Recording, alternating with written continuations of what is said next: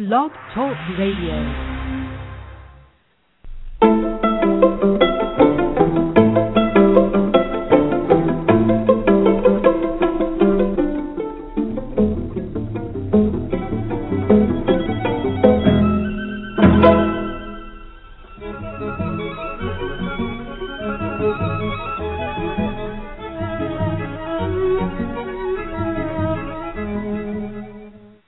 Hello and welcome to Dialogue Between the Lines, where each week we chat live with authors and other publishing industry professionals.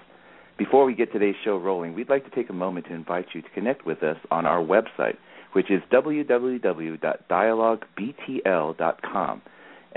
That's www.dialoguebtl.com, which stands for Dialogue Between the Lines. Also, you can log in to blogtalkradio.com and use the Connect Using Facebook button that sits right on top of the page, and just simply follow the prompts afterwards. Our website address for the live show is blogtalkradio.com/dialogue. And for those of you who are right now in our chat room listening live to today's broadcast, don't forget to throw out some questions for us to use. Often we do use the questions from the chat room, and they add for a more interactive experience. You can find the entry to the chat room by heading over to blogtalkradio.com/dialogue and clicking on today's show link. As soon as the show begins, the chat room will appear if you scroll down the page. Now, if you happen to be there at the page and you don't see the chat room, just refresh your page or reload the page, and the chat room should load up for you. And we do try to give an opportunity for you in the chat room to pose your questions to our guests. So let's go ahead and think up some nice questions for our guest today. Now, stay tuned, because just in a few short minutes, we will have joining with us today Seattle romance author Anthea Lawson, and she's going to tell us about her novel, Phelan, The Bright Court. It's an Avon romance. Can't wait to begin today's talk. But in the meantime, Susan, how are you doing today? I'm doing great, Joshua. How are you doing? I'm really well. So you've been very busy recently. Tell us what you've been up to.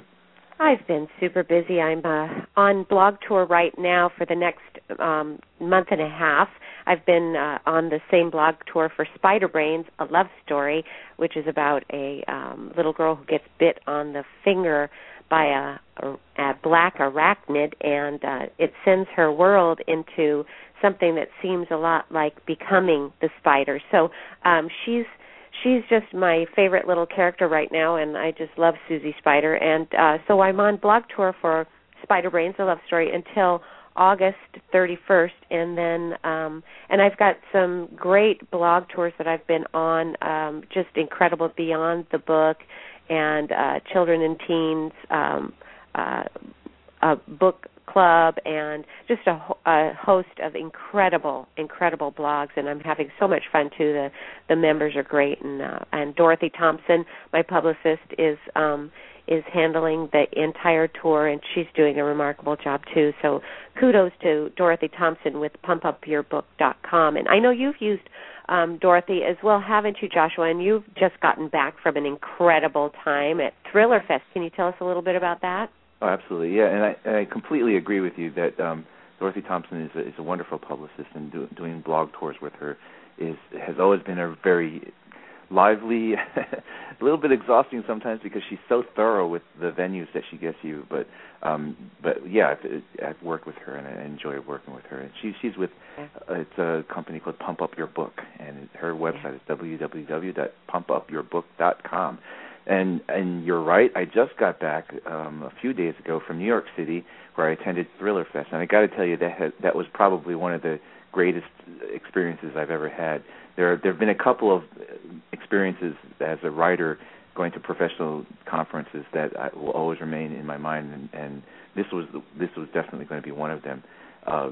Steve Berry, who's been on our show numerous times, is the one who actually invited me to join the International Thriller Writers.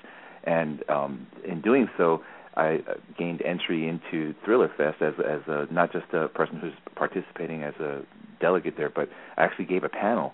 I was on a panel with Robert Gleason. It was the panel master was Daniel Palmer, but it was actually the panel topic was conceived by Robert Gleason, who is an author and also an executive editor at Tor. And it was called Is the Apocalypse Imminent?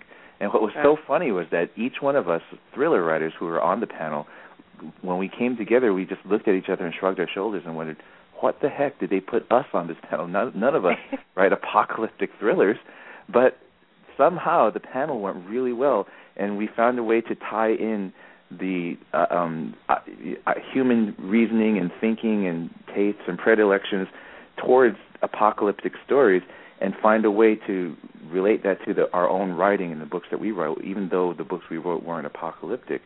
And one of the things that I think I kind of concluded was that the reason people like apocalyptic books or stories, part of it is because it's sort of a morbid fascination, sort of like when there's a car wreck on a freeway. Why does everybody stop to look? It's not that they enjoy seeing people getting hurt, but there's just they can't help but watch and wonder and think. Right. It brings them to a level of thinking. So I think that's one reason. The other reason is that we're sort of like children in our minds, spiritually and mentally, in terms of wanting to see where the limits are. You know, how little children will act out, not because they're bad kids, but they really want to see where are the boundaries that my parents set for me. Because without them, and they keep pushing further and further out, it's really scary because they don't know that there's anything but chaos in their life unless there's some kind of structure. So I believe that people like apocalyptic stories because they want to be able to see like the worst thing that could ever happen, but not actually experience it. They want to read about it or see it and see that there's still hope, and see that we as human beings can survive it, whether by our own means, if you're a humanist, or maybe by divine intervention if you're a person of faith. But either way, they want to see that no matter how badly it gets, there is still hope. So that was kind of my conclusion on that topic. Anyway, Thriller Fest was wonderful. But before I could talk about this all day, but I realized that we do have a guest waiting in the wings, so we want to talk with her, not me. So Anthea Lawson is an author whose first two novels were actually co-written by herself, Anthea, and Lawson. They're a husband and wife creative team living in the Pacific Northwest.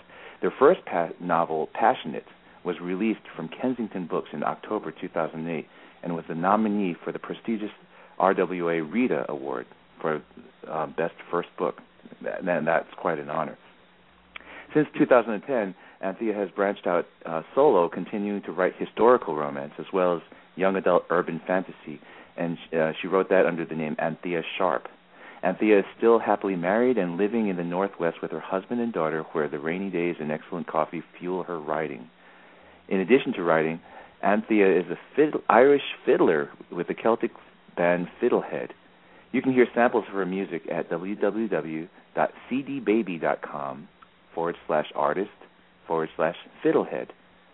So, without further delay, let's welcome to Dialogue Anthea Lawson. Anthea, you're on the air. Hi, Anthea.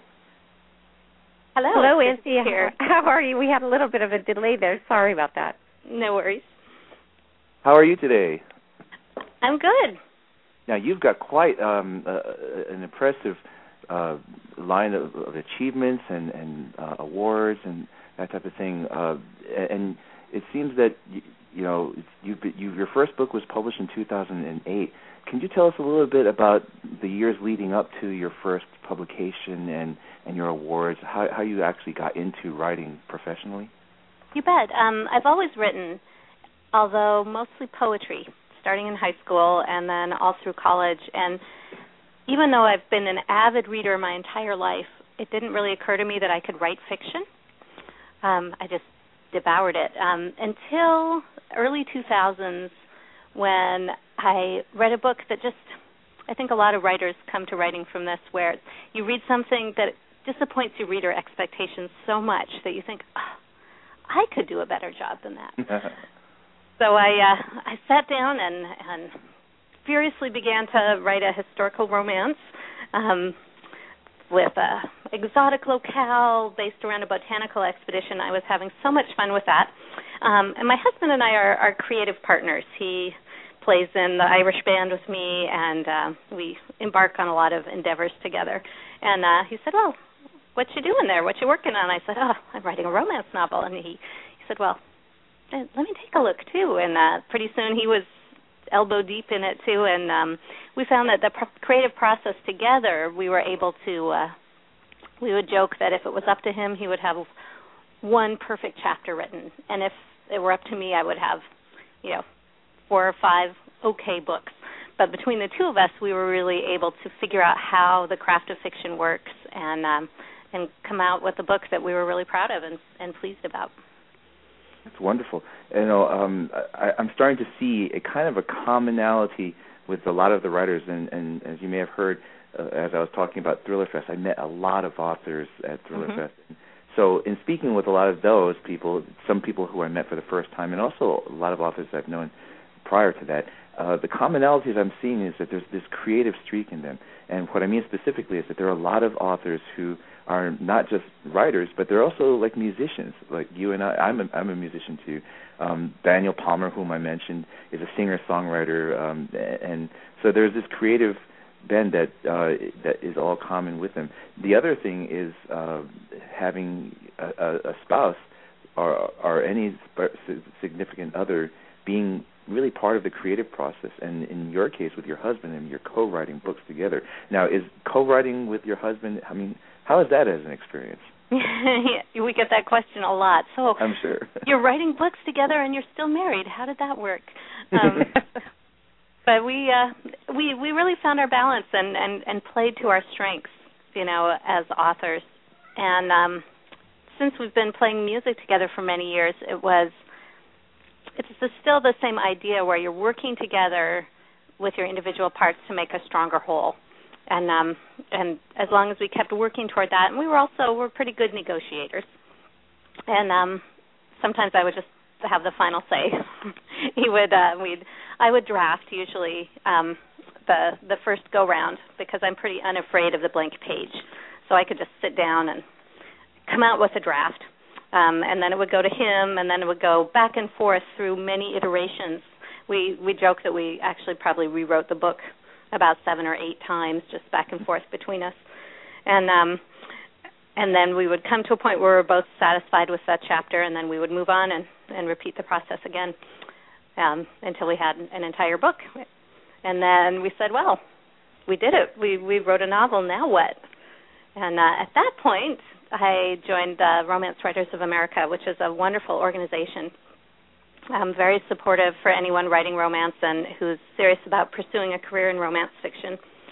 And through that, learned about there's lots of contests, there's lots of ways to get feedback about your work and learn how your work is going. I do want to mention the Pacific Northwest Writers Association, who I believe their conference is going on right now or just has been happening, and that's a wonderful organization. And so we put our manuscript in their literary contest, and it ended up winning 3rd place. Wow. And so that was a thrill, and that told us, okay, we got something here. And then that manuscript also went on to be a finalist in the unpublished contest that Romance Writers of America does called the Golden Heart. And it's if you make it into the finals of the Golden Heart, common wisdom is in a few years you'll get picked up by an agent, you'll get published, and that's what happened to us. So. Wow. And, we've met before through the Romance Writers of America, one of the chapters, and I believe it was in Olympia, where we first met at a Barnes & Noble event. That was so much fun.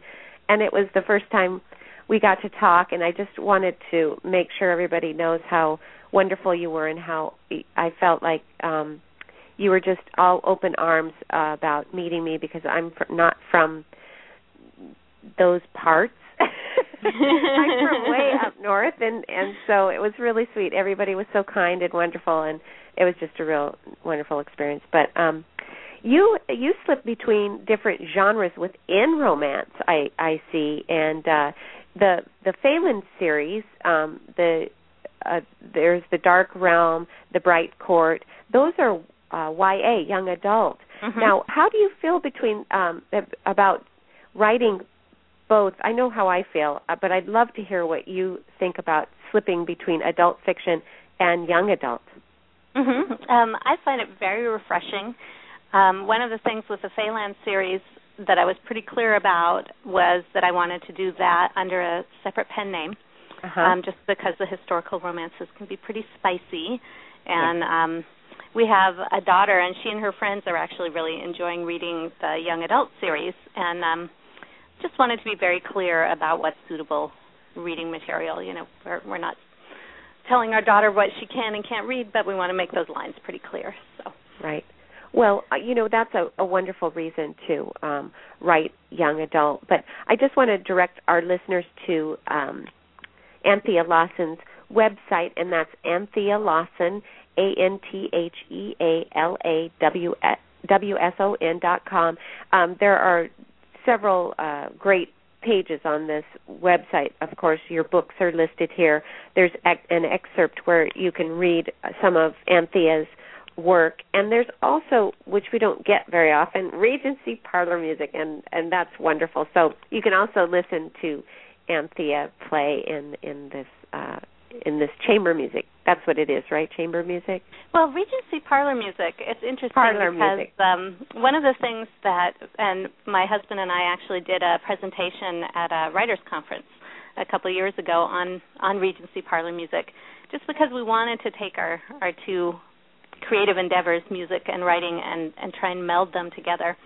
And parlor music of the Regency, people were making their own entertainment, and if you had somewhat of a talent or a skill at music, that was every bit as important as physical beauty, really.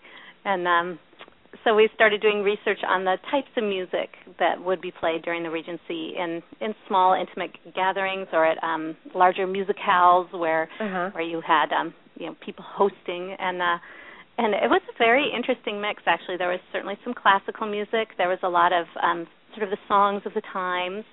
And particularly parlor songs and sweet little duets, and with fairly simple piano parts as well. So we enjoyed researching that, and I thought, well, it would be really helpful. We found this information. Let's go ahead and put it up on the website. So. Oh, I think that's a great idea, and it would. I've seen this lately. In fact, my ebook incorporates some links to musical websites. So this would be wonderful that if you could, wrap that into your ebooks. But I want to also direct our listeners to the excerpt, and I would like to read just the first paragraph because I think it's very compelling. It's got all of the qualities that you need in a good hook paragraph, just the wonderful first sentence alone. And this is from All He Desires from Anthea Lawson, and this is Chapter 1. The timestamp is Crete, March 1848. So this is historical fiction. Do you consider this isn't Regency, is it? No, okay. It's Victorian. Okay, Victorian, okay. So this is in Crete, and this is Chapter 1. Caroline Huntington was falling. The distance from saddle to ground took on... You know what? Will you read it? Do you have it in front of you? If you talk for a moment more, I will run over to my bookshelf. And again, I want to also mention the book title again. It's called All He Desires, and Anthea is going to read the first couple of paragraphs. It's really lovely work, and like I said, anybody that we get an awful lot of writing students or emergent writers or just people that want to listen to authors talk about their work, and so this has all of the qualities of a great opening hook for a book. And I know you're back on the line, Anthea. Do you want to read the first few paragraphs there? It would be lovely for our audience. Yes, I would love to. Thank you.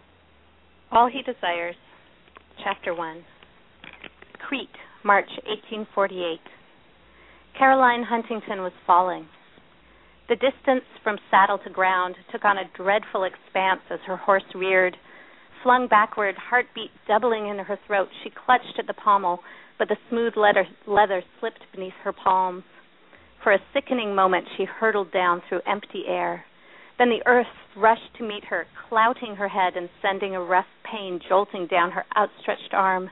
She swallowed, sudden darkness hovering at the edges of her vision. From far away, she heard the throb of hoofbeats receding. Help! It came out a moan, and who would hear? She had left the village far behind, drawn too far up the track by the promise of a dazzling view from the hillside, the scent of dusty herbs in the clear air. Wow. Wow. I just love the setting the setting up of that. I mean, you've got the reader it dropped right into the middle of her free fall or whatever. I mean, and you just set up all these questions, and I mean that's the true definition of a hook, because you've enticed our readers to turn the page and try to finding out more, and I suspect that this book, I'm just going to guess, but it's just going to be like uncovering of more and more layers of the character and of the plot and of what's going on. So, and the fact that you set it in this exotic locale, and exotic not just in geography, but in time and in history. So you've got all that wrapped up in the first couple of sentences too. So that's great. Now you've talked a little bit with Susan about going back and forth between adult fiction and young adult fiction. Do you find that you've got any crossover audience? I mean, do you have fans who are adults who are really enjoying your young adult fiction, and some of your young readers who are starting to enjoy your adult fiction at the same time? I think the crossover definitely goes from adults who really like the young adult fiction, and not so much from the younger readers. I don't think are crossing over so much into historical romance. It's just not their cup of tea so much. But definitely there's a lot of adults and older readers who've really been enjoying the Feyland series, partially because their kids bring a book home, or because they are, and always have been, sort of young adult fantasy science fiction readers. I mean, I know I certainly have been. My whole life I've sort of crossed back and forth between the, quote, adult fiction and the more young adult sort of sci-fi fantasy-based works. So, and the Feyland books are actually, they've been a lot of fun to write, and those are a project that I've taken on just pretty much on my own. My husband has gotten pretty busy with his other job, which happens to be an attorney. Kind of keeps you going there, and so I've really enjoyed writing that series, and it's set in actually a near distant future, and the premise of the series is, what if a high-tech computer game was a gateway to the dangerous realm of fairy? Wow. Yeah. Wow. So you mentioned that your husband's an attorney. Now, for your adult books and all that, do any of your I guess your other professions, I don't know if it's a profession or like his being a lawyer and your being a musician, does any of that come into your books as well? Oh, definitely the musical aspect does. We also co-wrote a short story that appeared in the Mammoth Book of Regency Romance in July 2010 called The Piano Tutor. And so obviously there's a strong musical connection there. And we just always have threads of music running through our books. There's another historical romance that we're kind of working on the side, which very strongly pulls in musical aspects of the era and features a hero who's kind of the rock star of his age. And so that's a novel we're working on right now, having fun with. Oh, that sounds wonderful. And, getting back to the fact that you collaborate, we've talked to other authors on the show, Douglas Preston and Lincoln Child both collaborate, and we spoke with Lincoln Child about that. He's quite a funny guy, but could you tell us a little bit about the actual collaboration process? So one of you, do you do chapter by chapter, or do you do an outline first and then write to that, or how do you actually write the book together? I mean, doing it together and staying married is a trick itself, but the actual process, Can you talk a little bit about that? Absolutely. So I'm very much a pantser, which means seat of the pants writing. Although when you're writing to sell and when you're writing an option book, you do kind of have to have a map of where you're going in the form of a synopsis. And right. I have published author friends who, they sell on synopsis and then their book goes on to resemble nothing like the synopsis that they actually sold on, which I think happens more frequently than not, because a book will always surprise you. But we basically had a general outline of knowing where we want to go in both of the books, sort of the beginning. In fact, that line, Caroline Huntington was falling, that line was in my head almost from when we first started writing the second novel together. I knew that was going to be the opening line, and I often do that. I'll have the very first line or the vision of the opening paragraph, the opening scene in my head, and then the outline would go along to say something like, and then a bunch of exciting things happened, and drama, and some kind of dark moment, and then I pull it all out at the end and live happily ever after. And that's sort of my outline of a book. Wow. So. Wow. Well, and then your husband writes. How do you insert his work? Pretty seamlessly. So what we would do is definitely a chapter at a time. Talk about, okay, here's this chapter. What are our goals? What's going to happen in this first chapter? And then I would sit down and do a first draft, and then just hand the pages over. We worked in hard copy, partially because of the time. I think now when we've done some collaboration, we've found working in Google Documents to be really a helpful, useful tool. So, but it's kind of fun working on hard copy and just handing pages back and forth furiously.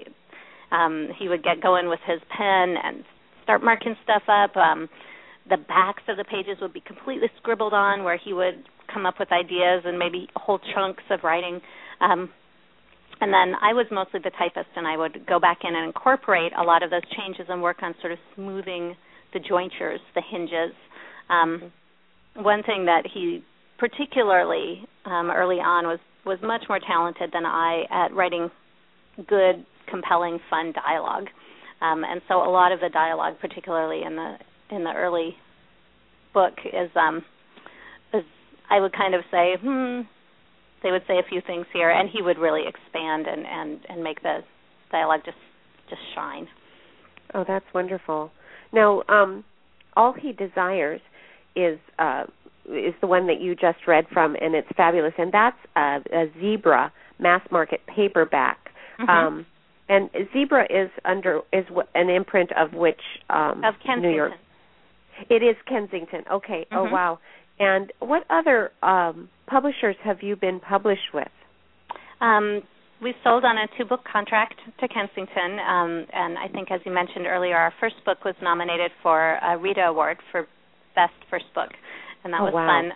And then, the publishing industry has really been through a lot of changes recently. Yeah. And one of the things about the Zebra debut program, which was the imprint, the line that we were bought into, was that because of the changes in distribution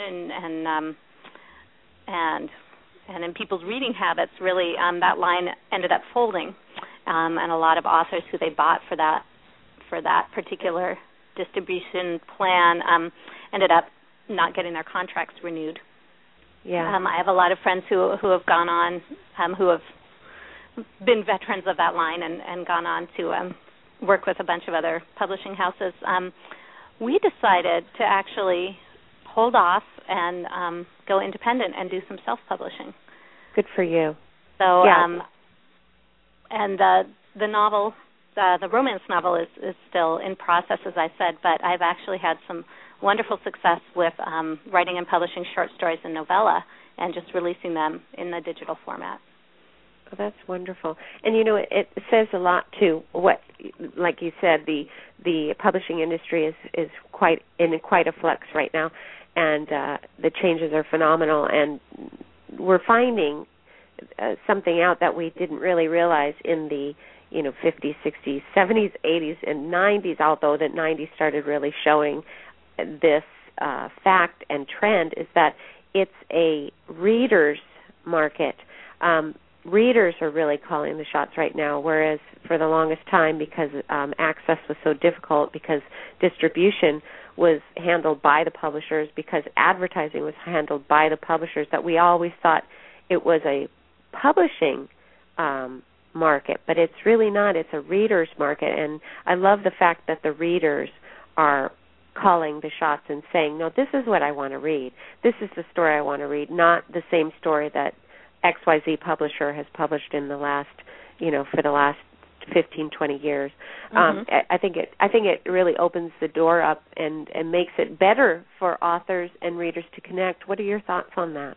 I think it's a tremendously exciting time for both authors and for readers, and not so much for the big publishing machine, because there's that disintermediation of the author being able to reach the reader much more directly without the gatekeeper who's sort of orbiting what people are reading, partially because big publishing had to make choices about books that would appeal to a large number of readers.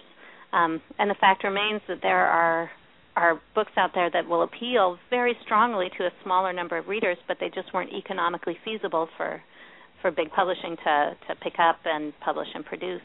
And so I'm actually, both for myself and with a number of my friends who are also independently publishing or have a foot in both worlds with traditional and independent publishing, really finding that they're picking up readers in niche markets that New York Publishing had said, Westerns, we don't publish Westerns anymore, no one reads Westerns. And lo and behold, there's maybe a smaller niche, but a very happy, rabid readership of Westerns out there, and it's just a question of reaching them directly. So I find it very invigorating. The other thing that's very fun is that books can be the length that they want to be, and I think there's a revival of short-form fiction and novella-length fiction, which traditionally have not been big sellers to New York Publishing, particularly in some of the genres. There used to be print magazines for romance, True Love magazine and things like that, but those fell by the wayside quite a while ago. But it turns out there's a very ravenous readership for shorter form fiction, I think because of how busy people's lives are. Instead of picking up a novel, you can read a short story in an evening and still get that full, satisfactory read. Yeah, you mentioned doing both, and so you're doing some independent, and you've done some traditional publishing, and you just started talking about this just as you finished your last statement. Do you find that your writing is different now that you have different venues you can go? I mean, do you find your writing, not necessarily like the actual prose and things that you're writing, but your habits, your expectations, your lifestyle as a writer? Are there any contrasts, any difference between being an independent writer and a traditionally published writer that you can talk about? I think that I didn't spend quite enough time in the traditional publishing trenches. Only two books came out, traditional New York published, to really have that greatly impact me as a writer. I do have friends who are finding that they have tremendous freedom now after sort of breaking out or feeling like they have the option to go indie. Because you do end up sort of writing to market, even if you're trying not to. You know what your editor's tastes are, you know what your publisher is looking for, and you kind of end up being somewhat constrained by that.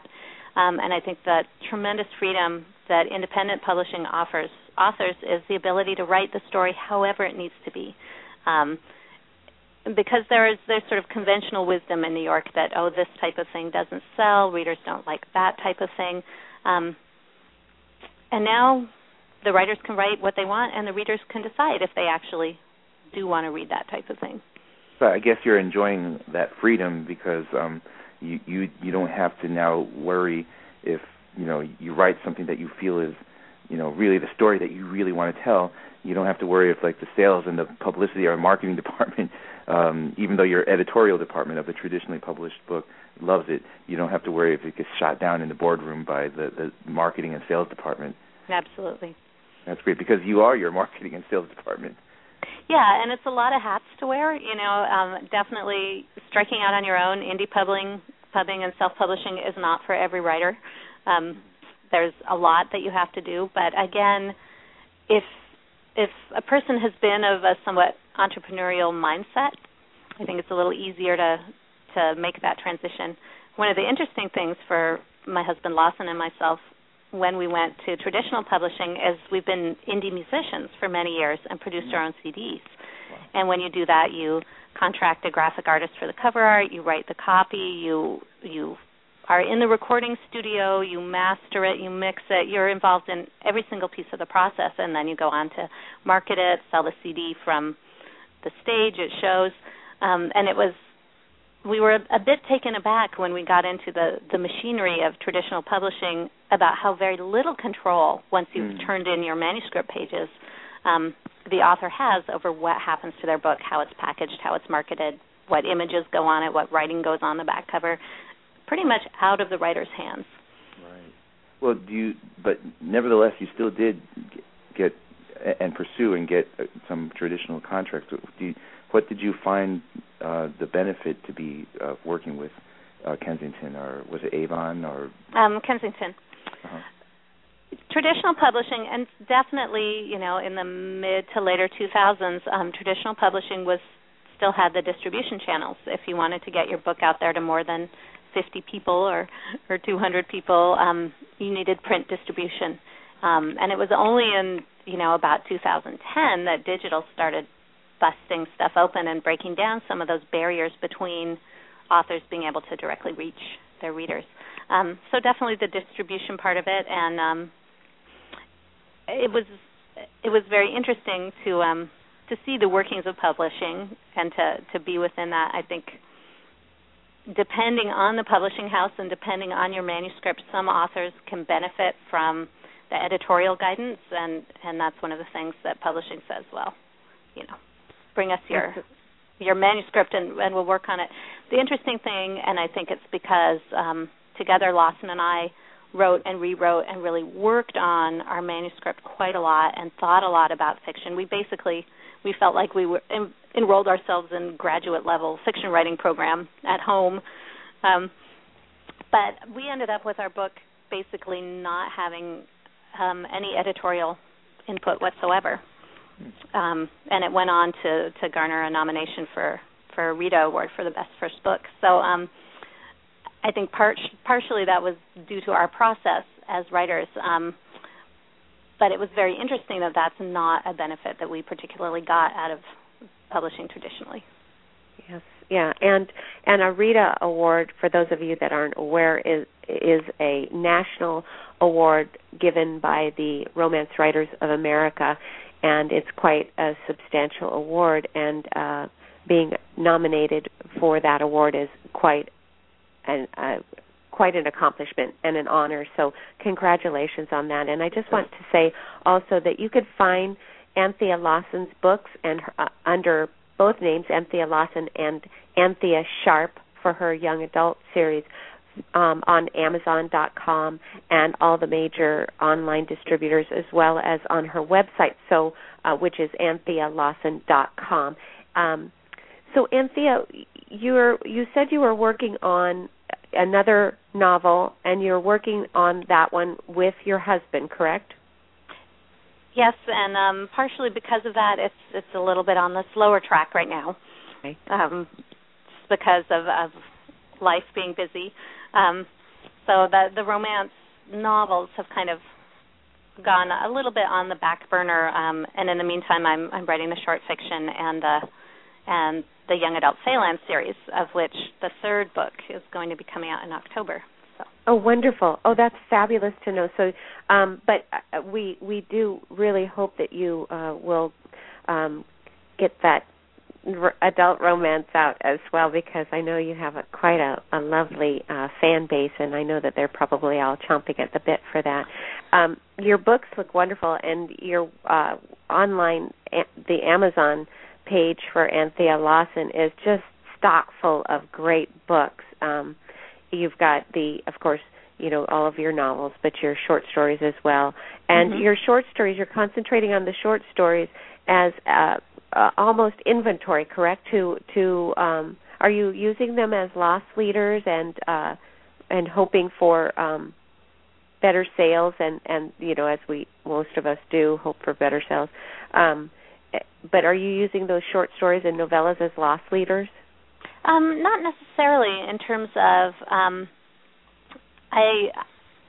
there are some authors and some traditional publishing houses who think that $2.99 is sort of the bottom price that they're going to sell anything. I feel like a short story, particularly The Piano Tutor, which is about 7,000 words, comes in about 20 pages. I feel like 99 cents is a perfectly appropriate price for that.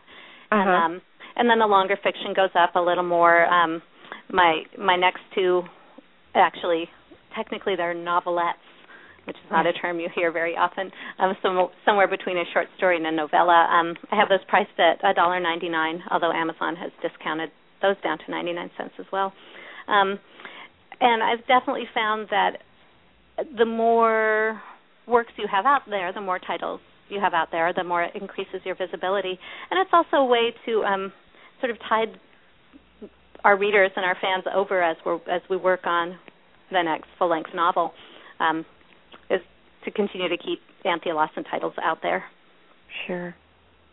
I wanted to ask you a question, since you do have a little bit of experience. It's not a little bit; it's significant to some extent with both worlds, traditional and independent. But when I was with Thriller Fest, I met a lot of young aspiring authors, and not necessarily young per se, but they're young to the career, and many of them, it was just an assumption on their part. A given to them that in order to get their book published, and they've got their eyes on the traditional market, they had to have an agent, and they didn't even question that. They just said, "Well, my first step is I got to get an agent." And do you have any thoughts on that?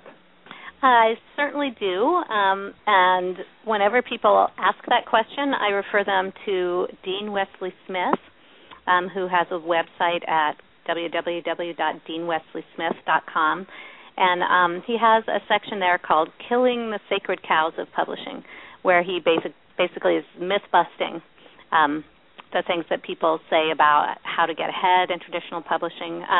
Laura Resnick, who actually, for any romance reader and writer, she wrote a book, I think in the late 90s actually, called Rejection, Romance, and Royalties. That was sort of one of the first tell-alls about some of the things, some of the ways that traditional publishing does business, and some of the crazy things that can happen, some of the horror stories in publishing, and particularly looking at romance publishing. But my take is that it really depends, and that you don't actually have to have an agent to sell traditionally to New York. That's how we sold originally, and it's sort of the accepted norm, but I think that there are reasons that people don't necessarily have to have an agent. And people say, well, how do I get to an editor? Everyone says no unsolicited submissions. Definitely going to contests. Editors are taking pitches for books via contests, and then at conferences, they're available for authors to pitch their books directly. And then also just cold submitting. Dean Wesley Smith says, and I've never put it to the test, but he says, if you send an editor a good book, even if it says no unsolicited submissions, they'll be interested. They're looking for good books. So that's my take on it. Yeah, I think you're spot on there, and this has been just really a pleasure for me because I know you, and and I know that Joshua has enjoyed it too because he's been enjoying talking to you. I can tell just by listening, and so we're just really thrilled that you were able to take some time to be with us today, and we're going to wrap up pretty soon. But are there any other comments that you'd like to make about or talk about any of your other work or anything specifically that you'd like to add? Not particularly. I've had a really good time. Obviously, writers love to talk about writing and about the publishing process, and I'm just thrilled to have been able to join you today. Well, we're thrilled too, and we really appreciate it, and thank you. And we hope you come back too soon, because we often talk about the indie publishing world as well as the traditional publishing world, and so we would love to have you back on when your new work is ready. Just give us a jingle, and we'd be happy to have you on again to talk. Absolutely. And if readers want to know more about my releases or just want to drop me a line with any questions, I love interacting with people. So anyone listening, if you want to drop me a line, Anthea at AntheaLawson.com. I would love to hear from you. Wonderful. Okay, thank you so much, Anthea. We appreciate your time. Great. Thank you, Susan, and thanks, Joshua. It's been a lot of fun. You're welcome. Yeah, we had fun too. Thank you. You bet. Bye-bye. Bye. Bye. Wow, she's just great. And so you heard it here, Anthea at AntheaLawson.com, and you can find her at www.anthealawson.com. Wonderful romance author based out of the Seattle area, and you can also find Anthea's work at Amazon.com and all of the major online distributors. And we would like to also thank all of our listeners for being here, for listening, for being here virtually and listening to us today, and joining us on Dialogue Between the Lines. Don't forget, you can read, of course, more about Anthea's books online anywhere on Facebook and Twitter, and in print and ebook formats.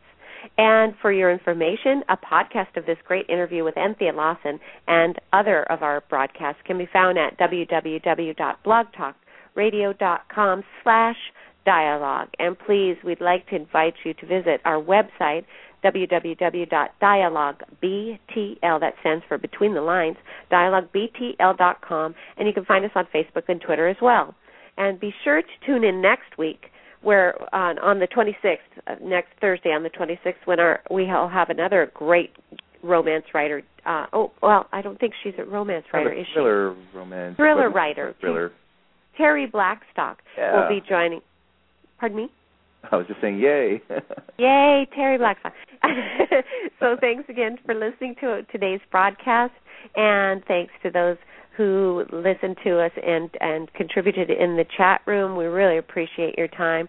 Until next week, we want to say thanks a lot for joining us again on Dialogue Between the Lines. Bye-bye. Bye.